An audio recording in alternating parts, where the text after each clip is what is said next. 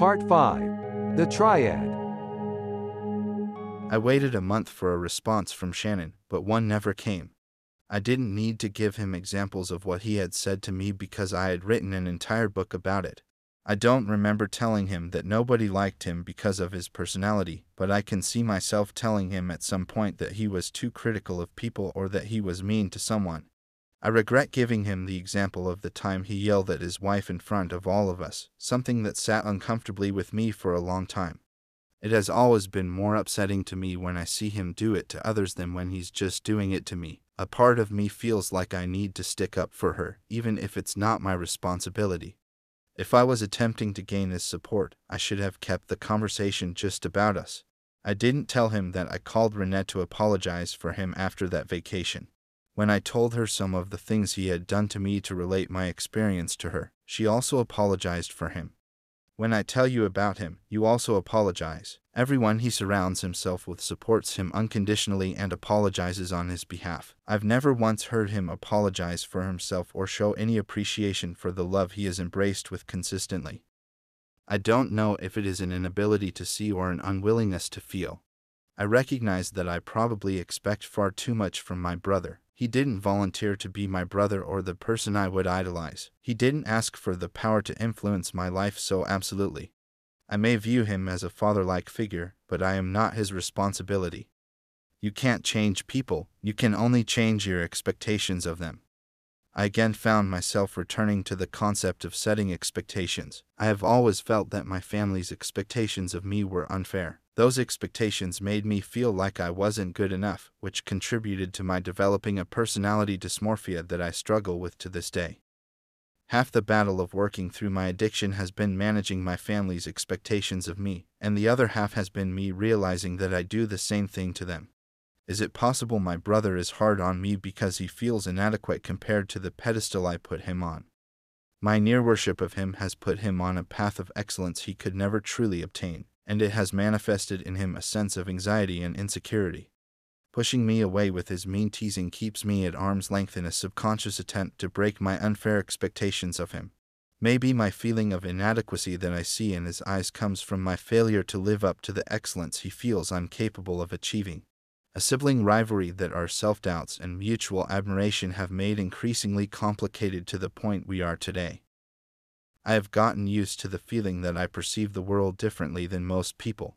I can't differentiate pitch, but it hasn't prevented me from playing or writing music.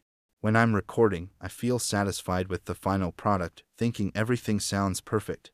My ear isn't good enough to hear when I'm slightly off key or, depending on whom you ask, way off key. Watching someone cringe as they listen to the mistakes I recorded is always embarrassing, especially when I can't hear what I did wrong. I pushed through the awkwardness and kept making art, but the more my music was rejected, the less it became something that helped me cope. My art would eventually trigger me, stressed by my own coping mechanisms. My perception of life is a lens painted with mixed emotions and painful experiences. I am proud of the music I make, but I'm also too self-conscious to share it because the world doesn't hear it the same as I do. That warped lens influenced my relationship with my family, friends, and coworkers.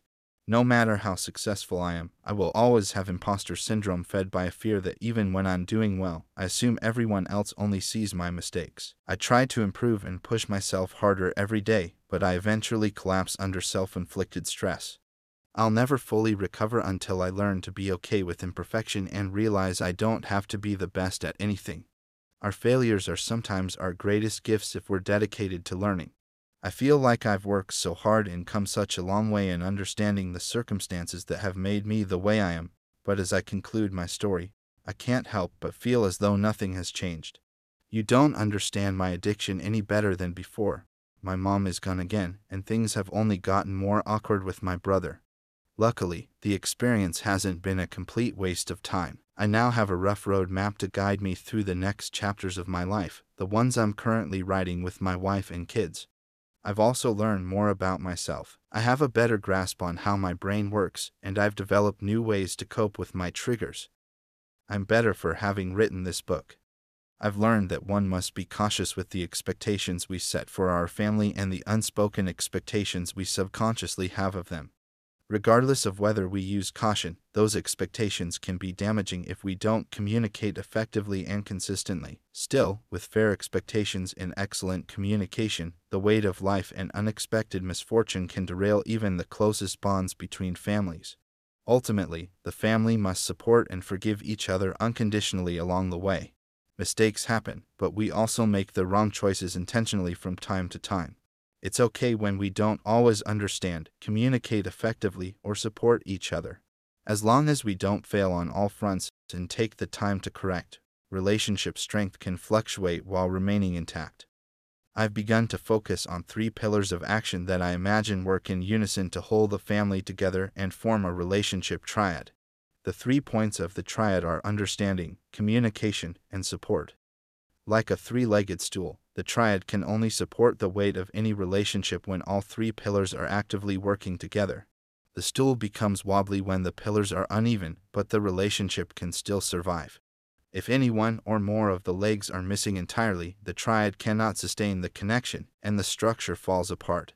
The triad philosophy can be applied to any relationship singularly between 2 people or viewed as a guiding mantra within groups of people, like teams and families. A fully activated triad creates the highest level of intimacy attainable in a relationship. This activation level is often reserved for romantic partners, families, best friends, and in situations where teams are required to be highly cohesive. Lower activation levels are achieved by activating at least one pillar of the triad. These relationships are easier to maintain but prevent the participants from achieving higher levels of intimate connection. Most of our relationships exist within this activation realm, and the entropy of relationships naturally deactivates any linkages operating at a higher plane than this.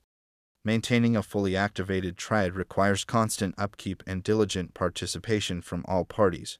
A growing and developing child requires a fully activated triad to feel safe and to reach their full potential. The advantage of using the triad philosophy within family relationships is that a family can act as a single unit. Considering that individual pillars of the triad are easier to sustain than all 3, each family member can serve as the key contributor to a particular point within the triad. A family unit can provide that child with everything they need to reach self-actualization by working together. This was true of our family early in my childhood, and my needs were satisfied. Our family's triad was maintained by an intricate network of relationships. I was supported by you, felt understood by my cousins, and I could communicate with my mother. When you and I moved after the divorce, I lost that network, and the triad became your sole responsibility to maintain. Like all things in the universe, our family moved from order to disorder. I eventually compensated for the imbalance with drugs and alcohol, like a sugar packet stuffed under the leg of a wobbly stool. The first pillar of the triad is understanding, which includes learning about each other and showing interest in one another. Setting realistic expectations of each other without first understanding our personalities, capabilities, and motivations is impossible. To understand each other, we must use the second pillar of the triad, communication. Communication involves checking in with each other, learning by listening, and having difficult conversations when they are necessary. These 2 pillars are connected to one another and create synergy as they are both improved by one another. For example, we fail to communicate effectively when we misunderstand each other. Issues arise when we set unfair expectations or say things we don't mean when we're angry. As we learn and grow together, one should expect that we will miscommunicate or misunderstand each other from time to time. We can work through the discomfort by using the triad's final pillar, support.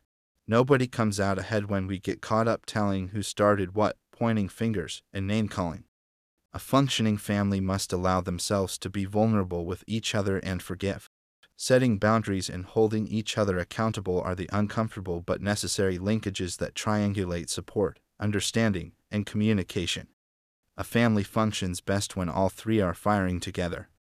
Since the divorce, our family has attempted to function exclusively on support, devoid of understanding and communication.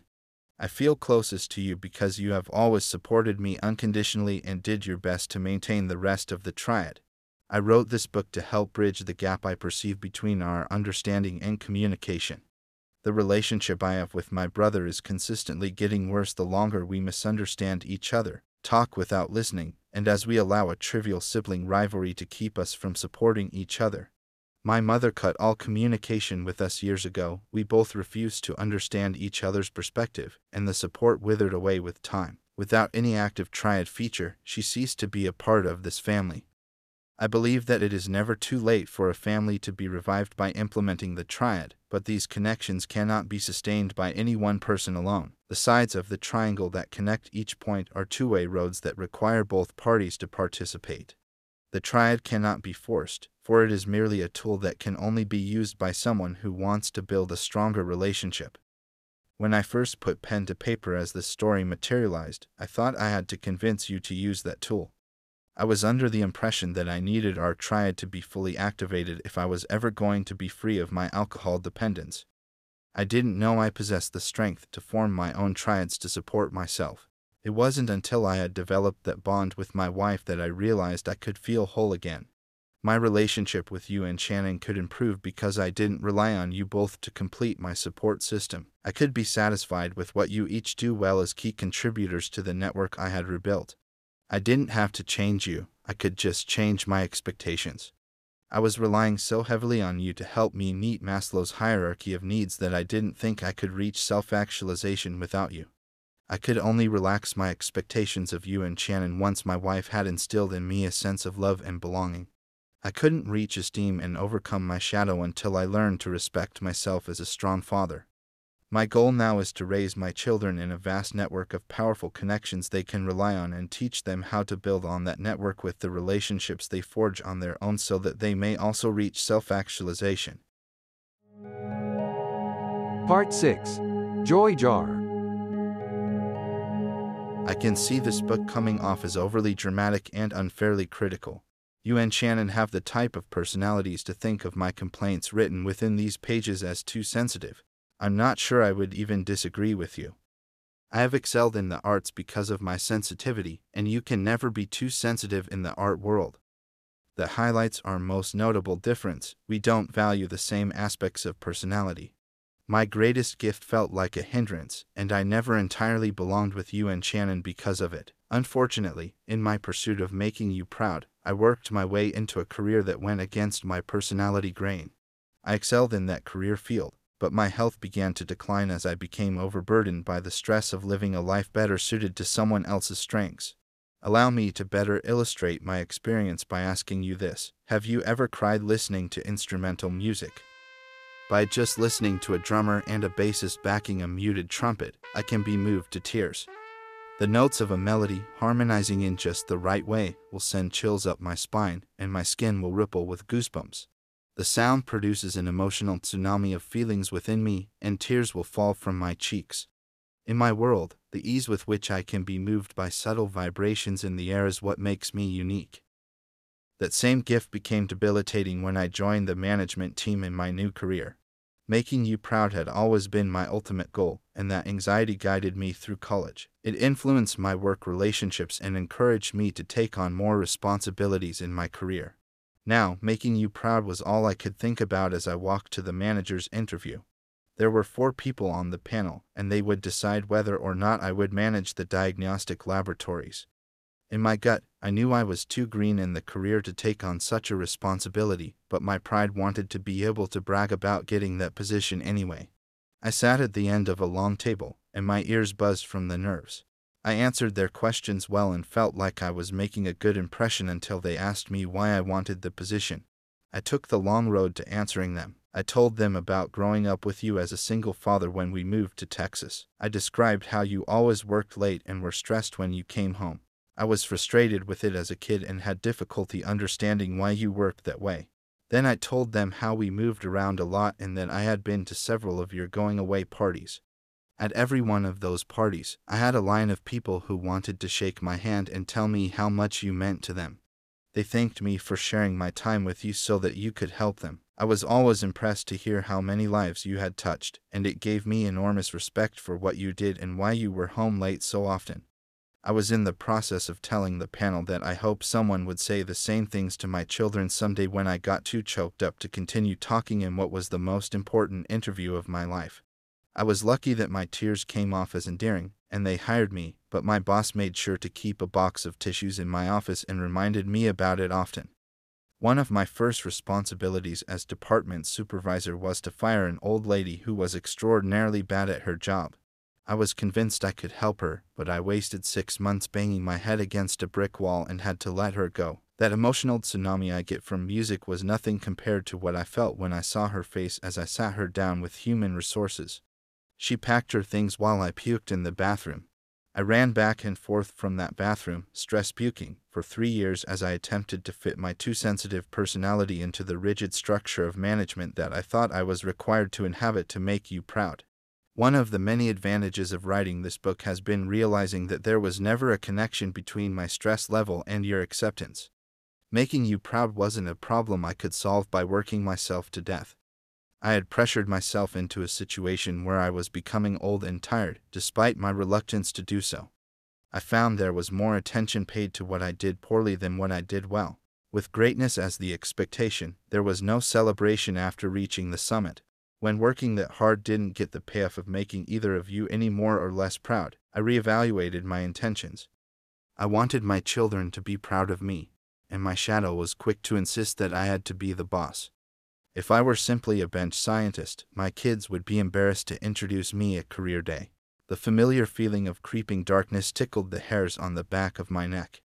I sat quietly in my office with the door closed. The walls were adorned with family photos and drawings the kids had scribbled for me. This office will be the hardest part to let go of if I quit my job, I thought to myself. It had become the only safe space I could escape to when work was too stressful. I grabbed a decorated mason jar from its spot on the bookshelf. For Father's Day, Daphne had created what she called a joy jar and filled it with lovely notes from the kids. I started pulling them out, one by one. The first one I grabbed was a long strip of paper from Jade. On one side, it had scribbles that looked vaguely like an alligator eating the letter H. I flipped it over and saw he had drawn 6 skateboards. Jade was my 3-year-old mini-me. We looked nearly identical at the same age and shared the same interests. He was already obsessed with skateboards and loved playing the drums. I get choked up whenever he tells people I am his favorite skater. I placed the note to the side and randomly grabbed another from the jar. My favorite place to go with you is the park. Love, Pepper.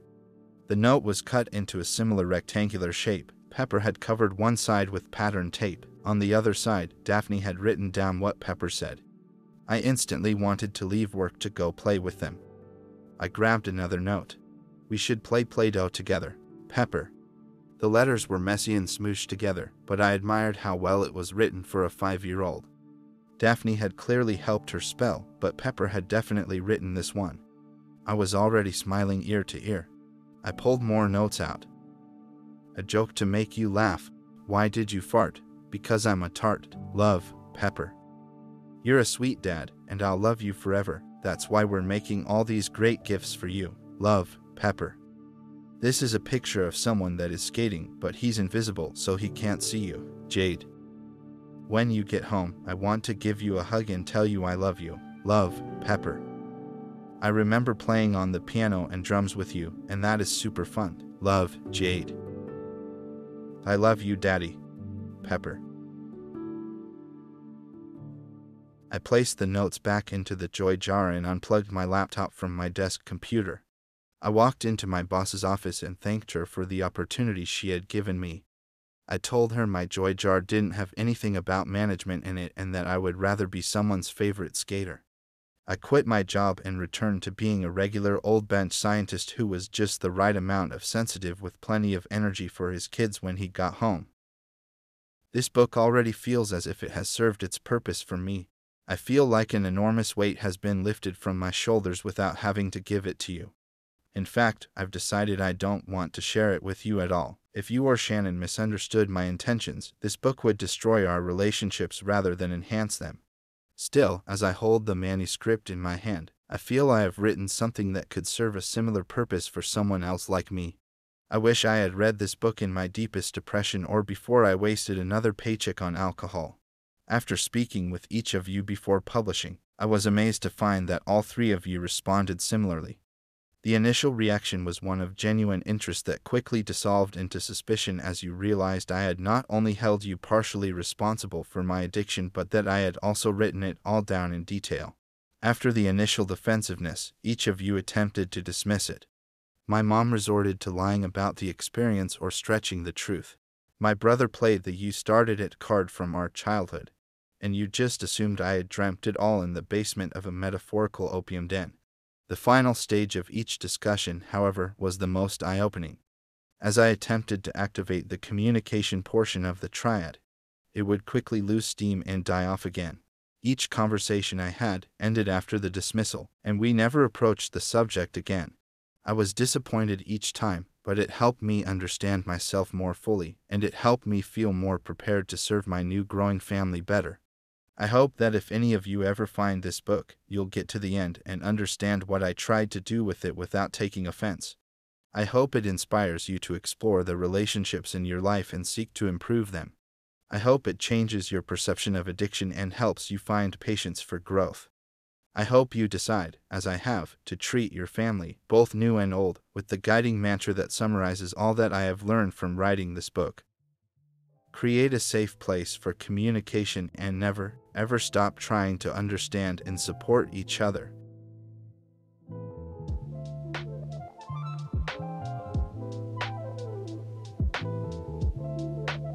Aphantasia, Chapter 11.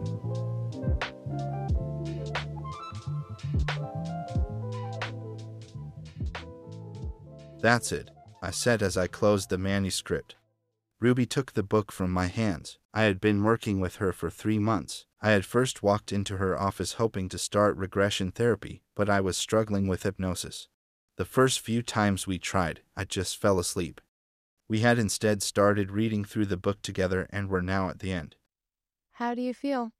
She asked. I looked away from her and stared at the ceiling. She had asked me this question 1,000 times during our past sessions, but I wanted to give it more thought this time. The process of writing the book hadn't fixed everything with my family as I thought it might. While it had vastly improved some of my relationships, it had put additional stress on others. I wasn't sure what I felt yet. It's complicated, I said. How so? She asked, urging me to continue with a wave of her hand. Taking more time, I looked around the room. Ruby's office was always dimly lit with stained glass lamps and various candles. The smell of old fabric and menthol cigarettes hung in the air. I briefly met eyes with her again and then sat forward while resting my elbows on my knees. I'm glad I wrote it. This process has been good for me. But I'm scared to share it with my family. She slowly nodded and asked, What are you afraid of? I'm afraid they're going to be mad about it. They won't understand what I was trying to do, and I'm scared they'll write me off. I sat back in my chair and tried to relax, but my foot bounced to a non-existent beat. Let's talk about that. Ruby placed the manuscript on the table and then folded one leg under herself to sit on her foot. Decorative pillows covered her couch in floral prints that didn't match. What would your brother think about the book? A surge of anxiety coated my stomach in acid. I think he would be pissed about it. Do you think he would disagree with how you described him? Well, yeah, I chuckled. I tried to be mindful of what I shared in this book. Every personal detail I decided to share, I made sure it served the purpose of explaining how I got to where I am. I wasn't trying to be persuasive about my brother being a bad guy. I don't even think he is. It's just that this book is mostly about negative events in my life. It's not a representation of who he is. It's about me. His greatest attributes were irrelevant to the particular story I wanted to tell. You don't think he'd recognize that? Ruby asked. Absolutely not. I think he'd get upset within the first critical sentence and then slam the book shut. I don't even think morbid curiosity could get him to read the thing. He would see it as a hit piece and write me off. I crossed my arms and recognized the trigger that Ruby and I had been working on. It must have been evident that I was getting upset. She put both feet back on the floor and then softened her voice. What do you think his book would look like? Whom would your character be if he wrote a story about you? I smiled. I liked Ruby's questions. So much of our journey together had been about understanding perception. While I had attempted to write my story from the different perceptions of each member of my family, it was still my perspective of their experience. When I first started writing my book, I wasn't even the main character in my own story. It took 4 years of introspection to begin humoring the idea that I wasn't an extra in someone else's life. I spun the ring on my finger while I thought about how best to respond to Ruby's questions. It suddenly occurred to me. I wouldn't like the character he would make about me because he would likely be describing my shadow self, and that's why I get triggered by him so easily. Ruby leaned forward. Explain. I don't know how he actually sees me. I could be wrong about how he feels about me. What I've learned during this process is that my anxiety comes from how I think he perceives me. I get triggered when I read into his actions, no matter how benign they are. He has a way of highlighting my insecurities. I stood up and started pacing. I had improved my ability to tap into this zone where I could untangle my thoughts and self-reflect. I feel like he only sees my worst qualities. I feel like the character he would write about me would be my shadow. Ruby looked contemplative. I thought you were at peace with your shadow. I am. But I guess the question now is whether or not I'm at peace with others seeing my shadow. I stopped pacing and stroked my chin. What do you think? Are you comfortable with him seeing you that way? I looked at Ruby without answering and studied her facial expression. She looked curious, but also had a mischievous glint in her eyes. As I continued pacing, I said, "Yes, I think I've always been at peace with my shadow. The relief I gained from writing this book was my coming to peace with how my family sees that shadow. My guilt and shame were more about letting them down than it was about me being disappointed in myself. I thought writing this would help them understand that side of me. I realize now that I don't need them to accept me. I am worthy of their love and admiration. It's their loss if they don't want to know this side of me." Then I ask you again, why are you afraid to share the book with them? The mischievous glint was now an aura of delight. I have written a book likely describing what my brother sees as a shadow. Reading this would be triggering for him. And I don't think he's ready to be that introspective. I sat down again across from Ruby. This process served its purpose for me. It wouldn't have any positive impact on him. I won't improve our relationship by sharing this book with him. I can only improve it by acting on what I've learned from writing it. She made a few notes on her pad and then looked up at me. What about your dad? He's different. I don't think he would be mad, but he wouldn't be interested either. I think he would be disappointed in me. It would only hurt his feelings, and he wouldn't see the purpose in my writing it. It would do the opposite of what I set out to do. What's the point in putting either of us through that? What if you're wrong? Ruby asked. Getting this story off my chest has been liberating. I'm no longer ashamed of my past or stressed about future interactions with my family. I feel like I have the tools to handle my triggers when they come, and I can focus on enjoying my dad for what he does well. I was always so frustrated with his unwavering consistency, but I'd not be where I am today without him. He's retiring this month. Did I tell you about that? I sat back with one leg crossed over the other at the knee. No, you didn't. Ruby said as she interlocked her fingers and relaxed her posture. Yeah, 40 years. He got a job as a teenager when my mom got pregnant with Shannon. He has been with the same company longer than I've been alive. You want to know the craziest part? I waited for her reply. What? She asked, humoring me. He hated that job for all 40 of those years. I raised my eyebrows and shrugged my shoulders. This dude has the ability to put the entire world on his back and just chip away with his head down. He slowly carved out a life for us from scratch. He has been the only constant in my life. I don't want him to read this story because he will misunderstand. I battled my demons, and I'm in a better place. I thought I wrote this as a letter to him. I agonized about sharing it with him. I only recently realized I had to write this for myself, and I couldn't have done it alone. I had to write it to him because he is my rock. By writing it to him, I could feel safe exploring my trauma. He already did his part by raising me with unconditional support. This book has served its purpose without him having to read it. Now it's my turn to support him. I need to show my appreciation and let my kids fall in love with him as much as I have. Ruby smiled. I like that, Denver. How about your mom? Nope. That ship has sailed. Would she be upset? Ruby opened her notebook again. The only guarantee I've ever had from her is that she'll be upset. I shook my head and looked away. A small ceramic building on the bookshelf caught my eye. Is that a David Winter cottage? Confused, Ruby looked across the room and then answered. Yes? My mom collected those. They always remind me of her. They're so cute. I see them around Christmas every year. They are always displayed in a group, like a nice, tiny little town. At first glance, they seem so charming, but when you get closer, you can see that the snow is fake, and there's a hidden rat in each one. I looked back at Ruby. I can't trust her anymore. I think we're both better off without each other. I see. Ruby wrote a few more things on her pad. I think we should keep working on those feelings. Are you ready to try regression again? We can try, I said as I relaxed into the couch and grabbed my eye mask. Hypnosis felt impossible for me. On one of our first sessions together, we had established that I was basically hopeless. She told me to imagine walking down a hallway with several doors. Each door held a different memory from my childhood. I was supposed to be able to walk down the hallway in my mind.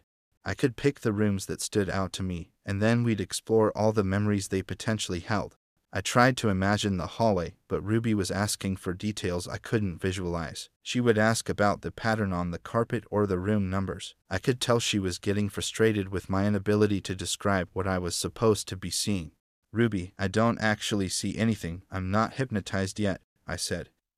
You're not supposed to be hypnotized yet. I just want you to picture it in your mind. We had been over this several times. I see nothing but blackness. I know what a hallway looks like. I could draw one for you, but I don't actually see anything. It's hard for me to tell you what the carpet looks like without just making it up. Do you want me to make it up? I asked. Denver, I think you might have aphantasia. Ruby went on to explain that a small percentage of people are unable to picture images in their minds. We were both equally stunned. She couldn't wrap her mind around how I was able to paint and draw without seeing anything in my mind's eye. I was frustrated that my college classmates could see their notes in their heads. It felt like they were cheating. Ruby had the ability to see my past lives for me and told me about my most recent lifetime. I found it entertaining and I was curious to hear more, but I was too skeptical about it to find it helpful. I was fascinated by the concept that our purpose in this life is to learn. We are all returning to this world, life after life, in the pursuit of discovering the meaning of each of those lives. I found comfort in getting another chance to try it again in the event that we failed to reach that goal in this life. It was a guiding philosophy that inspired me to seek answers without the stress of running out of time in death. Ruby thought I might be holding on to stress from my childhood, but she also thought I might be holding on to something from a past life. I was open-minded enough to try regression, but not because I believed in previous lives. I think Ruby just had an uncanny ability to reach the zone between wakeful consciousness and lucid dreaming. Everything she could access in that meditative state was nothing more than colorful interpretations of what her brain did while daydreaming. Still, she was able to perceive unexplainable things, and she seemed magical. Her visions of my past life said more about her than they did about me. I would always be skeptical until I could see it for myself. I wanted to analyze my visions like a weird dream, but I could never see anything, no matter how hard I tried. I briefly considered taking hallucinogens, but I was committed to maintaining my sobriety. I was now lying on Ruby's couch again, focusing on my breathing while staring into the void that is my mind's eye. She took my inability to visualize as a challenge and brought a few new tools to try for today's session. We started by thinking about the most comfortable part of my body. My knees ached, and my hands felt awkward resting by my side, but my shoulders were relaxed. Ruby told me to concentrate on that level of comfort and to let the feeling spread across my body. Suddenly I heard the long droning tone of a single metallic note. Ruby explained that she wanted me to forget about seeing with my eyes. My connection with music would be the path to hypnosis. I would instead visualize with my ears. She could produce a warm ringing sound by running a small mallet around the side of a large metal bowl. I focused my mind on the sound. Before long, I could sense the circular motion she was making. As I continued to relax, I felt my consciousness leave my head, and I was now on the other side of the room where the sound was coming from. I was also shocked to find that I could now see the bowl. Instead of the low couch I had laid on, I felt like I was standing behind Ruby. watching her generate the sound. My mind was drawn to the sound, and I admired the decorative markings covering the outside of the bowl. I felt like I was dreaming, but I was wide awake and able to talk to Ruby from my body on the other end of the room. When I looked up from the bowl, she was gone, and I was no longer in her office. I could see my younger self sitting on the floor of my childhood bedroom. I was crying, but I wasn't sure why. I didn't seem physically hurt. I had my head between my knees with my arms wrapped around my shins. I was about to call out to myself when the door suddenly opened and my mother walked in. She was young and looked exactly how I remembered her from that time. Her hair smelled of excessive hairspray, and her bangs combined to make one long curl across her forehead. She walked over and sat on the floor next to my younger self. Without saying anything, she put one arm around my shoulders and rested her head against mine. She closed her eyes and squeezed me tight. We gently rocked from side to side together to the tempo of the singing bowl. I slowly approached, not wanting to disturb them. I sat next to my mom and placed my hand on her shoulder. I was startled by her reaction to my touch. I had assumed they couldn't see or hear me. She put her right arm around me while still holding my inner child in her left. She squeezed us both tightly as we listened to the warm spinning sound that had brought us together again.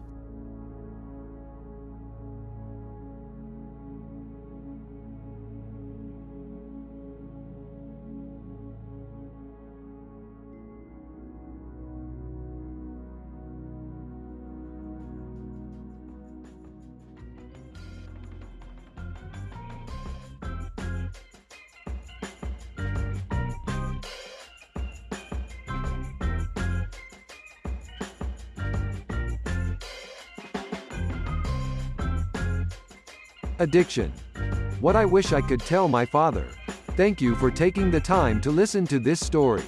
This has been a Brain Bucket production. All rights reserved. Copyright 2023 by Denver J. Hamilton.